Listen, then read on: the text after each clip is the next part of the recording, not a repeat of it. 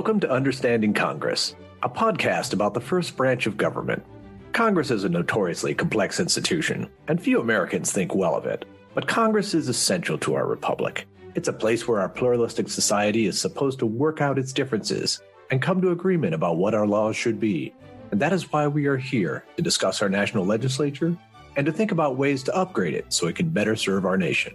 I'm your host, Kevin Kosar, and I'm a resident scholar at the American Enterprise Institute, a think tank in Washington, D.C.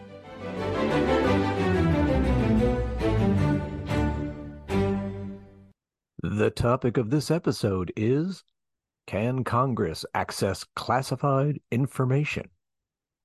My guest is Daniel Schuman. He's the policy director at Demand Progress, a grassroots, nonpartisan organization that has worked to improve the legislative branch and to make government more transparent to the public. Daniel also is the editor of the First Branch Forecast, an extraordinarily informative newsletter that you can read about and subscribe to at no cost at firstbranchforecast.com. We last spoke with Daniel on episode 8 of this podcast, where he enlightened us on the process by which Congress funds itself. This time around, we will dig into the subject of Congress and classified information. Daniel, welcome to the podcast. Thanks so much for having me. So, I suppose we should start by defining our subject matter, classified information. Now, pardon the vanity here, but I'm going to refer to a report I wrote some years ago for the Congressional Research Service, where I defined classified information as information or material designated and clearly marked or clearly represented pursuant to the provisions of a statute or executive order, or a regulation or order issued pursuant to a statute or executive order, as requiring a specific degree of protection against unauthorized disclosure for reasons of national security. 50 U.S.C. 426, paragraph 1. How's that for clarity? Now, let's make this a little more clear. Classified information, put really simply, is government information that only certain people in the executive branch can see. Is that roughly correct? Yeah, I mean, it's roughly right. I mean, there are folks inside the legislative and judicial branches who have a right to have access as well. And as your excellent report actually indicated, right, there's two major ways in which you get classification. One is done by statutory authority, which is what we did largely for atomic information. And then there's everything else, which was just sort of made up by the president through executive order. But as a general rule, 99.9% or something pretty close to that, people have access to classified information, besides probably journalists at the New York Times, are people inside the executive branch. Okay. A listener might be hearing this and saying, wait a minute, is this inherently problematic for representative government? I mean, we the people, elect the people who are supposed to make the laws, and the people who make the laws are supposed to oversee the executive branch, which executes the laws. But if stuff's classified and the public can't see it and the people in Congress generally can't see it, do we lose accountability? What do you think? We absolutely do. So there's two concepts sort of worth separating. One is whether you have the technical right to see certain information, and the other is whether you actually have the means to see it. So members of Congress and federal judges do not need to obtain a clearance, nor does the president, for that matter, which sometimes works out to our advantage and sometimes does not. So in theory, members of Congress and the judicial branch, the executive orders don't apply to them, and they should be able to see any information that they need to be able to see. And by extension, at least in theory, so should their staff. So in Congress's example, it's the personal staff, it's the committee staff, it's the support offices and agencies. The second piece of this is not only is there this mechanical problem, like do you have a clearance or do you not need a clearance? There's also whether this idea of do you have this need to know, which is a different question. So members of Congress don't need a clearance because they're constitutional officers. But that is a different question from, and should they be able to see this information? And sometimes the answer is yes, and sometimes the answer is no. And the people who should decide that are the members of Congress themselves. It's the legislative body. They have a fundamental right to oversee the executive branch. The House of Representatives used to be known as the inquest of the nation, right? We don't want to call them the Grand Inquisitor, right? But they do have a right to get answers to all the questions, including things that the executive branch says is classified. But the executive branch plays games here a little bit. The executive branch is very large. Congressional staff are very small. So they, will not necessarily provide them that information. There is a long-standing fight where the executive branch doesn't want to hand over information, so Congress has created special committees that are focused on these matters. But then they play a game with those committees as well. Well, we'll give it the Intelligence Committee, but we won't give it to Armed Services. Or we're going to classify it at a different level so your staff can't see it. One final point of accommodation, which is that while congressional staff, at least as a matter of theory, don't need to have a clearance, as a practical matter, they do. And the people who conduct the clearance review are, drumroll please, the executive branch, which is not the greatest thing in the world to have happen. Some of these clearances can happen quickly, some can happen slowly. There's a fun story that in the 1970s, the executive branch went to Congress and said, there's too many people with clearances. We're going to reduce the number of people in the executive branch with clearances, and you should also have fewer people in Congress. So the head of the CIA made a deal with Tip O'Neill and whoever was running the Senate at the time, I don't remember, to reduce the number of people with clearances. But they didn't get rid of the number of clearances for people in leadership, of course. They got rid of it for the rank and file.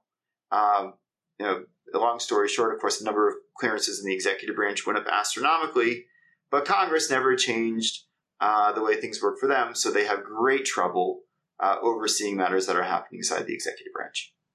From the perspective of representative government, it is a little jarring that Congress has delegated so much control over classified information and controlled information and all the other different types of information. They've delegated so much of that to the executive branch.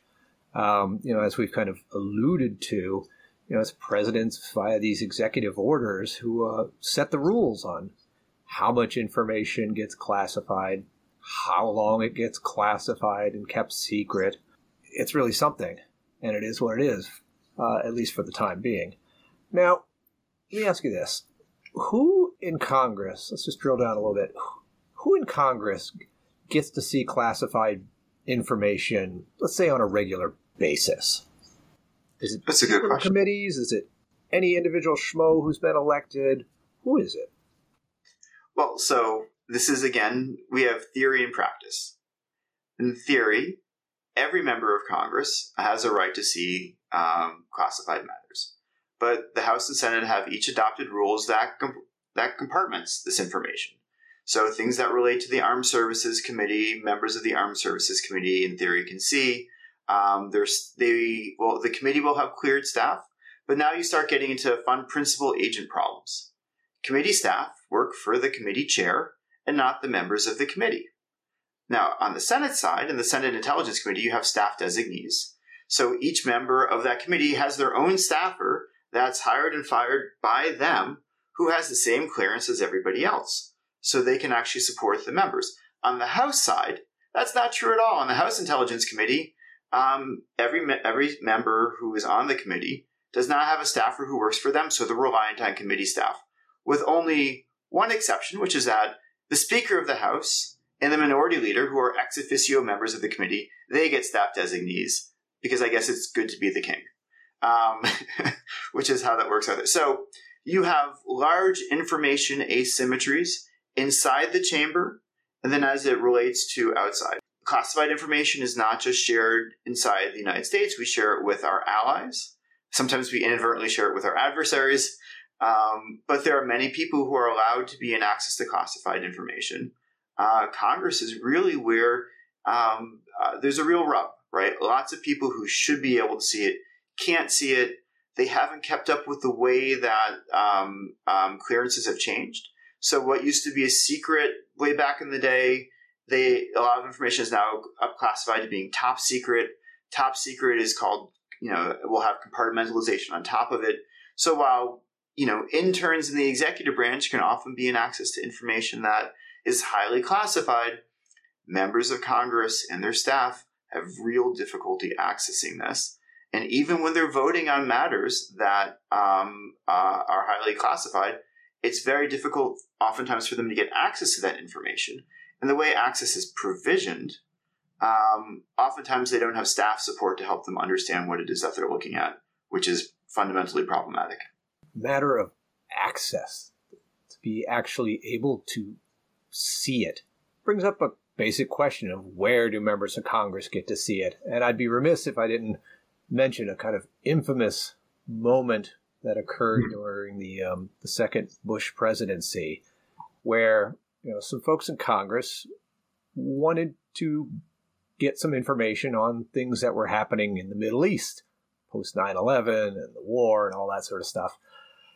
And when they spoke to the executive branch and the president's people and said that they wanted to learn about this topic and see the classified information, they were informed that if they wanted to see the information, they had to meet over in an executive branch building.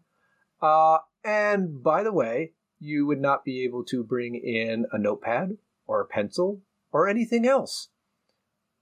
So the fact that the executive branch is actually kind of physically and digitally where this material rests, for the most part, means that the people in the executive branch have control.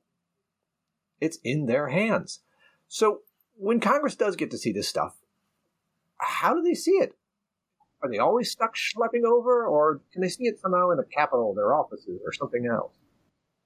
Well, it's a really good question, and it depends on how the level of classification, and other things as well. So, like materials that are at a low level of classification, you're actually allowed to send it by U.S. mail. So, very low things that are low levels of classification, a member can obtain it and they can keep it in a safe. There's a special GSA approved safe, which is very fun.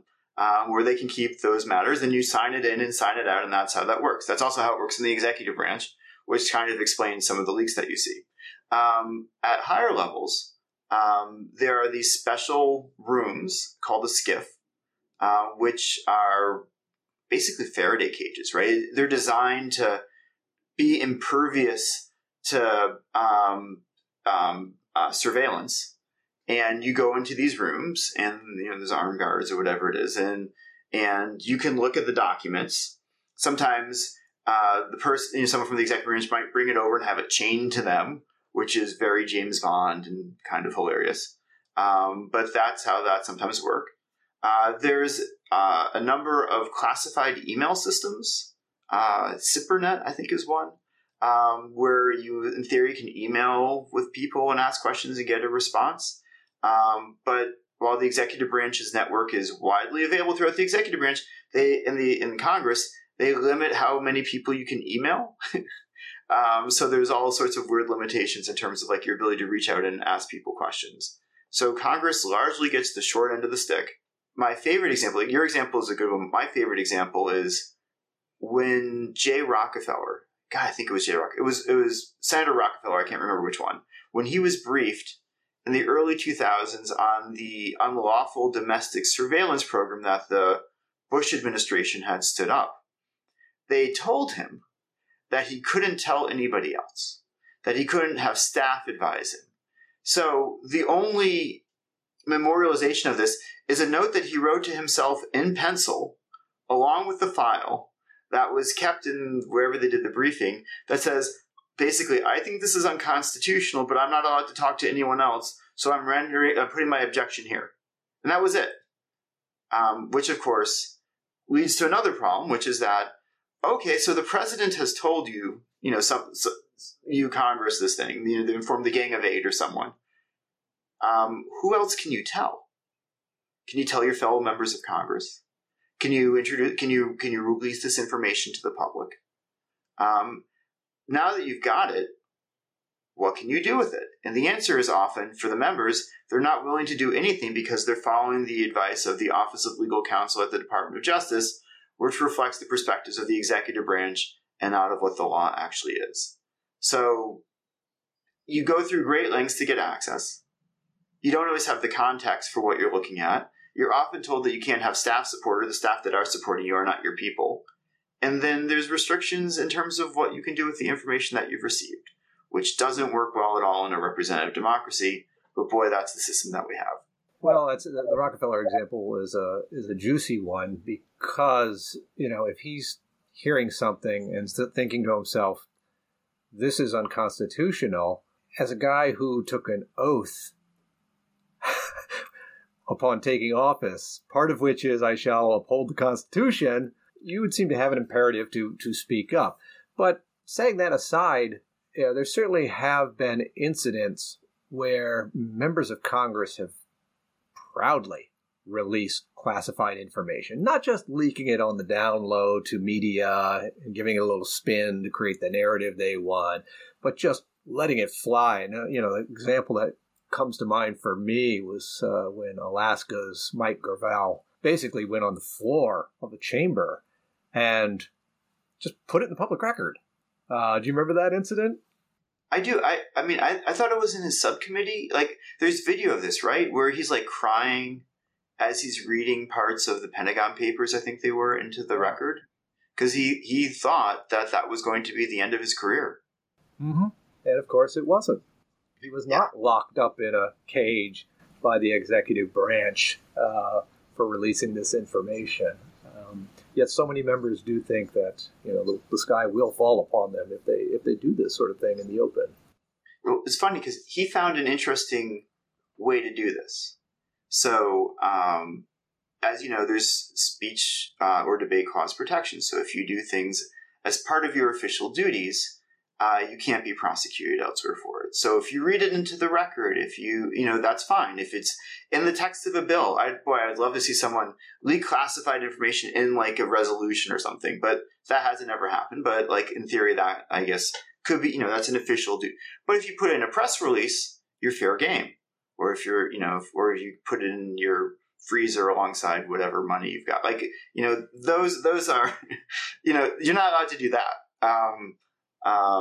There is a mechanism for the release of information the executive branch has deemed classified, which is that the House Intelligence Committee or the Senate Intelligence Committee can put forward a resolution that ultimately is passed by the chamber through a very long and convoluted process designed by Rube Goldberg, as far as I can tell, to release information to the public. And that's only happened, to my knowledge, only once, and it happened in the House. So that doesn't declassify the information. So you're still not allowed to look at it if you hold a clearance. But it actually did release the information to the public. And it's problematic because only the Intel Committee can do it. You have to play Mother May I with the executive branch. So you pass a resolution that goes to the White House and they say, well, we'd like to release this. And the White House is like, you can't release this. It's like the Passover story, 7 just being denied again and again, right? So then they pass the resolution. It goes to the chamber and the White House gets an opportunity to weigh in again. And then they can have a secret debate, and then they can decide whether to release this information. Just sort of one more point that's kind of funny, because there's a lot of things here that I find interesting. In the 19th century, the Senate largely operated in closed session for treaties and executive nominations. The idea that this information should be confidential, and so on and so forth. And what happened, of course, is that the press would get their hands on draft treaties and draft legislation and things like that all the time. So Congress largely does not operate in secret on the floor. It will do things in the committees. The executive branch, of course, operates many parts of it largely in secret. And we see that information being released all the time, sometimes officially because the White House views it as useful to them, and sometimes unofficially because you have leakers in the press motivated by good reasons or bad, or because the information is stolen, lost, or has other problems. It's interesting how much of our understanding of the world is shaped by information that the executive branch did not want released, but ultimately was beneficial to our democracy to know what was going on. Tom Blanton over at the National Security Archive says that there shouldn't be that much information that's classified, and what's classified should be highly protected. And we sort of have the opposite world, where there's a lot of information that's classified, and the protections for it aren't that great. And I would just add that And our best accountability mechanism, which is the legislative branch, is the one that is more thwarted than anybody else in terms of getting access to this information that they need to do their jobs. Yeah, having mentioned, what happens when classified information gets not formally declassified, but just released in some way, shape, or form. I feel obligated to mention this little story on the kind of weird situation it creates for the legislative branch. When I was working at the Congressional Research Service some years back, there was an instance where I believe it was WikiLeaks dumped a bunch of information that was classified out publicly. And of course, media read it, legislators read it, and it raised a whole lot of questions about various foreign policy issues and the like. Working in a legislative branch support agency, the management told us, the workers, that we were not allowed to look at that information because it was not formally released, and that doing so on company or the government's laptops and Blackberries, I guess we had at the time, would be against the rules. And a bunch of the worker bees, the analysts who work with Congress and the reference librarians, objected and said, well, look, we got questions already coming in from legislators and staff asking us, like, what do you make of this? Or what are they referring to in this leaked document I've read about? And just questions. And the management's response was, well, you can't help them. And the staff was like, what do you mean we cannot help these people? These are the people who appropriate our money. These are the people who rely upon us and who are trying to engage in, oversight and all that sort of stuff. So it was a very peculiar situation, but that's what happens when, Congress doesn't have full control over the situation, because Congress just didn't have an easy mechanism for saying, like, no, this stuff is not classified anymore. It's declassified. It's fair game.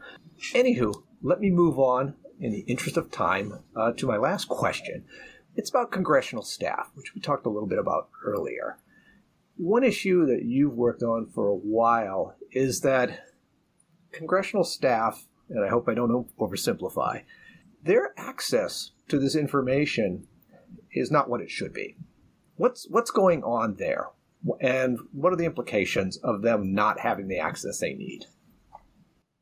That's a great question.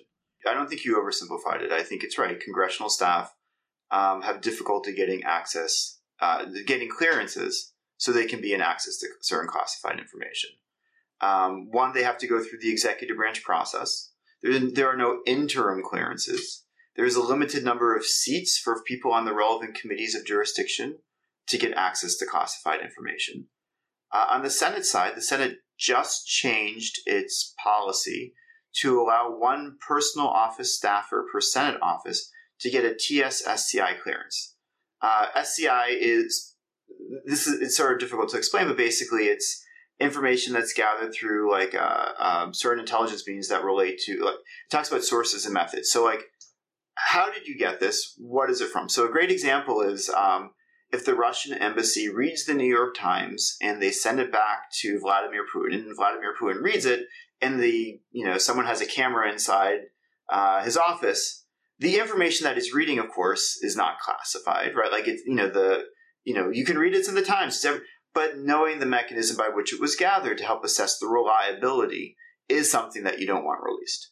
So what routinely happens is that when briefers from the intelligence agencies come in and a staffer asks the questions like, how do we know that this is reliable? Or things like that. They say, I'm sorry, you're not sufficiently cleared for us to be able to give you the answer to that question. On the House side, no personal office staffers have a TS-SCI clearance. Actually, it's even worse than that. Some of them do because they are in the National Guard or something, or in the military. So they, in their evening and weekend jobs, they will have high levels of clearance, but they're of course not allowed to use it in their day job. Which makes basically no sense. So they're precluded from being able to get access to it. There's rules inside the chamber that sort of segment out where that information is as well. So then, you had mentioned CRS. There's the support offices and agencies. So GAO has a number of people with clearances. CRS has a handful of people with clearances. I don't know the exact numbers. Their role is to support Congress. But the agency as well, the intelligence agencies will also play games with them about who can see what and when, and who they're allowed to brief inside Congress with the information that they found, conducting oversight in support of direction of Congress in the first place. So this is a perennial problem. There have been efforts in the House for a number of years to provide one personal office staffer for every office with a TSSCI clearance.